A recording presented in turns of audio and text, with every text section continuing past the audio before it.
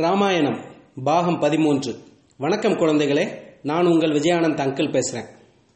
தசரத சக்கரவர்த்தி தன்னுடைய 4 மகன்களான ராமன், லக்ஷ்மணன், பரதன், சத்ருகன் இந்த 4 பேருக்கும் திருமணம் செஞ்சு வச்சு அயோத்திக்கு கூட்டிட்டு வந்தார் இல்லையா.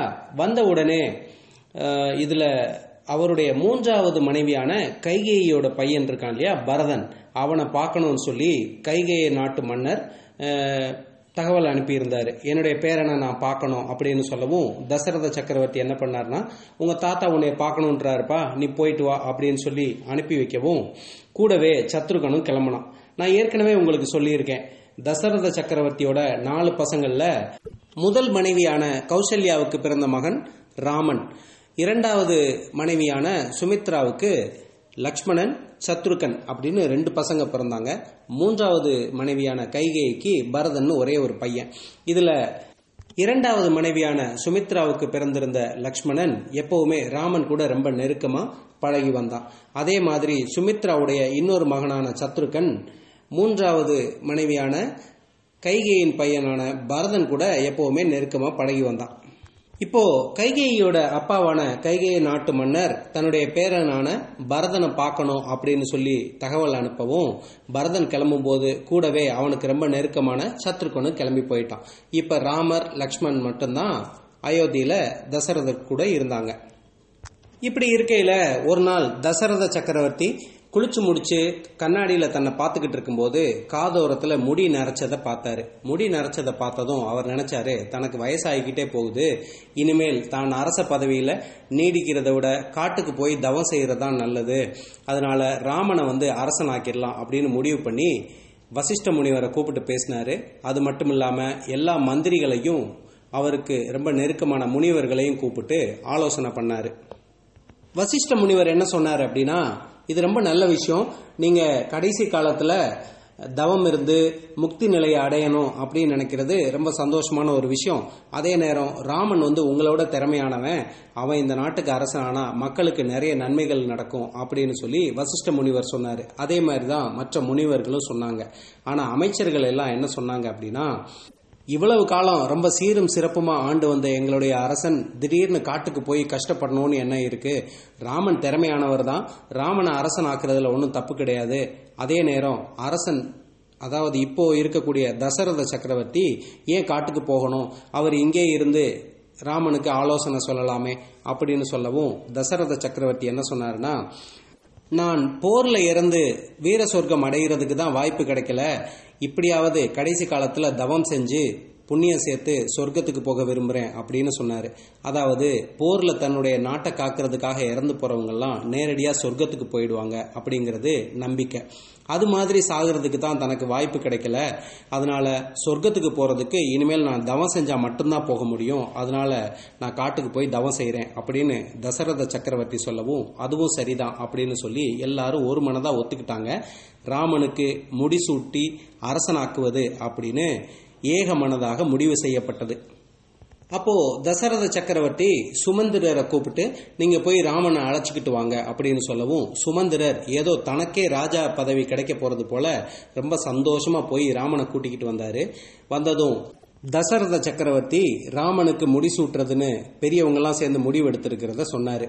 ராமனுக்கு முடிசூட்டின பிறகு தான் காட்டுக்கு போய் தவம் செய்ய போற விஷயத்தையும் சொன்னாரு. இதை கேட்ட ராமன் தனக்கு பதவி கிடைக்க போறத பத்தி எதுவுமே நினைக்கல. ஆனா தன்னுடைய தந்தை வயசான காலத்துல காட்டுல போய் தவம் இருந்து கஷ்டப்பட வேண்டி இருக்குமே அப்படின்னு சொல்லி வருத்தப்பட்டு தலையை குனிஞ்சுக்கிட்டு நின்னாரு. அப்போ தசரத சக்கரவர்த்தி என்ன சொன்னாருன்னா, ராமா, இந்த சின்ன வயசுல உனக்கு நான் இவ்வளவு பெரிய பொறுப்பை கொடுத்துட்டனே அப்படின்னு நீ நினைக்காத, உன்னுடைய திறமைக்கும் அறிவுக்கும் நீ இந்த நாட்டுக்கு அரசனா இருந்தாதான் மக்களுக்கு நிறைய நன்மைகள் கிடைக்கும், அதனாலதான் உன்னைய நான் அரசனாக்குறேன். மேலும் நான் சொர்க்க பதவி அடையணும் அப்படின்னா என்னுடைய வயசான காலத்துல இங்க அரண்மனையில இருந்து சொகுசான வாழ்க்கை வாழ்றதை விட காட்டுக்கு போய் கஷ்டப்பட்டு தவம் பண்ணா மட்டும்தான் அது சாத்தியமாகும், அதனாலதான் நான் காட்டுக்கு போய் தவம் பண்ணணும்னு நினைக்கிறேன் அப்படின்னு சொல்லவும் ராமன், உங்களுடைய கட்டளைப்படியே நான் நடந்துக்கிறேன் அப்படின்னு சொல்லி ஒத்துக்கிட்டாரு. அப்போ தசரத சக்கரவர்த்தி வசிஷ்ட முனிவரை பார்த்து ராமனுக்கு நீதி உபதேசம் பண்ணுங்க அப்படின்னு சொல்லி சொன்னாரு. அதாவது ஒரு நாட்டோட அரசனா பதவி ஏற்றுக்கிறதுக்கு முன்னாடி அந்த நாட்டோட ராஜகுரு அப்படின்னு சொல்லக்கூடிய முனிவர் அந்த ராஜா எப்படி நடந்துக்கணும், என்னெல்லாம் பண்ணலாம் என்னெல்லாம் பண்ணக்கூடாது அப்படின்னு அறிவுரை சொல்லுவாங்க. அதை தான் ராஜநீதி உபதேசம் அப்படின்னு சொல்லுவாங்க. வசிஷ்ட முனிவர் அந்த மாதிரி ராஜநீதி உபதேசங்களை ராமனுக்கு சொல்ல ஆரம்பிச்சாரு. அதுல இருந்து ஒரு 4 விஷயங்களை மட்டும் நான் இப்போ உங்களுக்கு எடுத்து சொல்ல போறேன். ராமா, இந்த நாட்டை நீதி நெறி தவறாம நீ சீரும் சிறப்புமா ஆட்சி செய்யறதுக்கு உனக்கு உறுதுணையா மந்திரிகளும் முனிவர்களும் நல்லவர்களும் துணை இருப்பாங்க. அவங்கள என்னைக்கு நீ மதிக்கணும். அவங்க சொல்ற வார்த்தைகளை மதிச்சு அதுபடி நடந்தா உனக்கு எந்த தீங்கும் வராது அப்படின்னு சொன்னாரு. இந்த நாட்டில் இருக்கக்கூடிய ஒவ்வொரு உயிரையும் மதிக்கணும். அதாவது ஏழை பணக்காரன், நல்லவன் கெட்டவன், படித்தவன் படிக்காதவன், இந்த மாதிரி மனுஷங்களை பாகுபாடு காட்டாம நடத்தணும். அது மட்டும் இல்லாம மனிதர்கள் அல்லாத பிற பறவைகள் விலங்குகளையும் கூட நீ மதிச்சு நடக்கணும் அப்படிங்கிறது தான் அதுக்கு அர்த்தம். 3வதா என்ன சொன்னாரு அப்படின்னா, ஒரு அரசன் நெருப்பு போல இருக்கணும். நெருப்பை யார் தொட்டாலும் சுடும். குழந்தைங்களா இருந்தாலும் சரி, பெரியவங்களா இருந்தாலும் சரி, நல்லவங்களா இருந்தாலும் சரி, கெட்டவங்களா இருந்தாலும் சரி, நெருப்பு ஒரே மாதிரி தான் சுடும். அது மாதிரி தப்பு செஞ்சவங்க யாரா இருந்தாலும் ஒரு அரசன் அப்படிங்கிறவன் அவங்கள ஒரே மாதிரி தான் நடத்தணும். தன்னுடைய தாய் தந்தை அல்லது தனக்கு பிறந்த பசங்க அப்படின்றதுனால அவங்களுக்கு எதுவும் சலுகை காட்டக்கூடாது. அவங்க தப்பு செஞ்சாலும் அவங்களுக்கு உரிய தண்டனையை கொடுக்கணும் அப்படிங்கிறது தான் அதுக்கு அர்த்தம். 4வதா வசிஷ்ட முனிவர் என்ன சொன்னாரு அப்படின்னா, இந்த உலகத்திலேயே ரொம்ப சக்தி வாய்ந்த அஸ்திரமா கருதப்படுற பாசுபத அஸ்திரம் அப்படிங்கிற சிவனுடைய அஸ்திரத்தை விட சக்தி வாய்ந்த ஒரு ஆயுதம் இருக்கு. அதுதான் அன்பு. அன்பால சாதிக்க முடியாத எதுவுமே கிடையாது.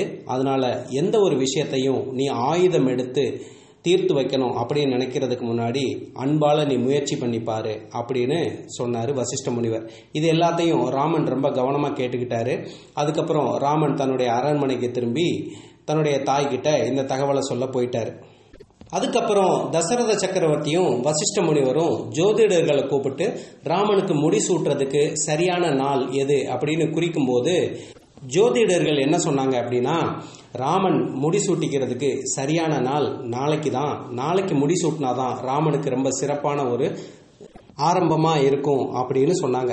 இதை கேட்ட தசரத சக்கரவர்த்தி, வசிஷ்ட முனிவர், அப்புறம் அங்கே கூடியிருந்த மற்ற முனிவர்கள், அமைச்சர்கள் எல்லாரும் ரொம்ப சந்தோஷப்பட்டாங்க. ஏன்னா முக்கியமான ஆளுங்க எல்லாருமே ஏற்கனவே அயோத்தி நகரத்துல தான் இருக்காங்க.